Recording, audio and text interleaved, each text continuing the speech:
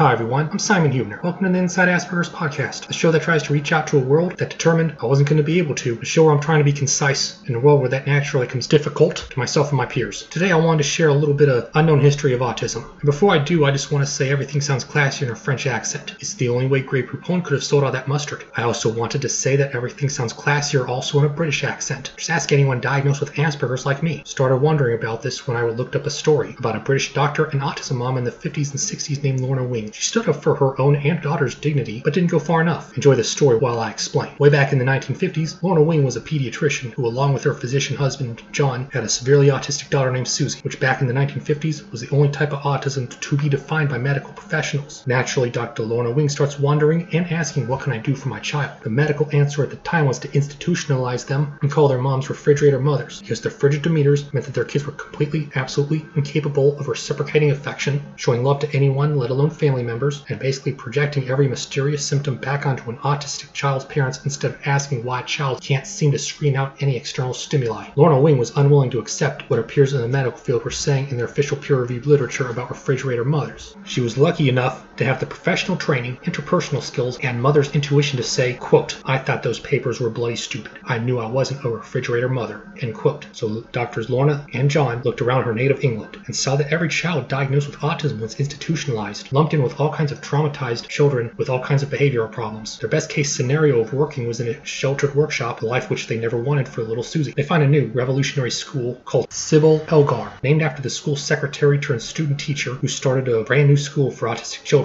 Little Susie Wing got so excited about this revolutionary school, she'd shout, "Mrs. Elgar!" when it was time to go to school. Like any other autism parents, the Wings were thrilled that Susie could show any emotion and happiness. After years of building up the school through fundraising and positive media coverage, the school's success and reputation grew, and they eventually found that autistic kids who are only known as severely autistic are going to need supports as teenagers and adults. Lorna Wing's involvement with Sybil Elgar's school and medical training gave her a platform and influence to share her knowledge on autism. She forms a study trying to determine autistic characteristics because she didn't trust criteria that said she was a refrigerator mother or called autism a type of childhood schizophrenia. She finds out that there aren't very many kids who would fit the narrow criteria of autism, but she finds many kids with different, eccentric characteristics who don't qualify for an autism diagnosis because they don't have enough of all the autism characteristics. She meets with kids who do some but not all of the following behaviors: hand flapping, being scared of changes in their routine, several repetitive rituals, and of course wanting to talk your ear off about only one topic. Lorna Wing tried to make sense of what she was seeing. She even came up with the term autistic continuum before she devised an autism spectrum. After all of her hard work and diligent scholarship in showing that some children have a slight form of autism, she could have taken credit for finding a new condition by naming it after herself. However, when Lorna Wing wanted to see if any related evidence-based research existed in the entire body of scientific literature, she found the discoveries of Hans Asperger, an Austrian pediatrician, whose work hadn't even been translated into English from German. Maybe Lorna was truly selfless, or quite possibly Lorna understood the power of names and did not want a bunch of eccentric youths to be mocked and teased as wingnuts, or winging it for any reason at all. By the way, that name came from my mom. I was thinking more of Chicken Wings or Bette Midler's Wind Beneath My Wings, which goes to show that this is one time women should have gotten all the credit instead of deferring to a man. Now, some select psychologists, mostly also from Austria and Germany, started to catch on to Asperger's research, but a question persisted. Was an Austrian pediatrician who worked in his native country from the 1920s to the 1960s complicit in working with Nazis? Yet again, Dr. Lorna Wing wants to identify every single variable, as any diligent scientist would and should. As for Asperger, he tended to work in obscurity, including in 1930s Vienna, Austria, at the Heilpädagogik, which means therapeutic education station, at the Children's Clinic at the University Hospital. Here he saw a range of patients who were engaged in a program that included learning about music, literature, nature study, drama, art, speech therapy, and athletics, coordinated by a nun who had a special gift for reaching the children working there, who Asperger actually thought was the true genius of the clinic. And as for Asperger, he did not join the Nazi Party despite pressure, even though his mentor and other trusted colleagues were ardent Nazi Party members. Asperger had loyalty to a Catholic group called the Wandering Scholars, who ended up souring on Nazis when some of their members were persecuted by them, but not before. People have debated, researched, and debated some more about whether Hans Asperger was a Nazi or what involvement he had with Nazis. When a psychiatrist reached out to Dr. Lorna Wing to get a definitive answer, she said, quote, "Oh dear no, Asperger was a devoutly religious man," end quote. Like that made it okay to pass on all the credit onto him. Like the two are mutually exclusive, because anybody with a religious upbringing knows that's a non sequitur. That deed is more important than creed. Stay tuned for my next episode in 2 weeks where I discuss discussed alleged Nazi involvement of Hans Asperger and how significant it is. Until then, you can follow me on Facebook and Instagram at Inside Aspergers. You can follow me on Twitter at InAspergerPod. Feel free to email me at InsideAspergers@protonmail.com. As always, I'm thankful to everyone who listens to the end, and I'll talk to you soon.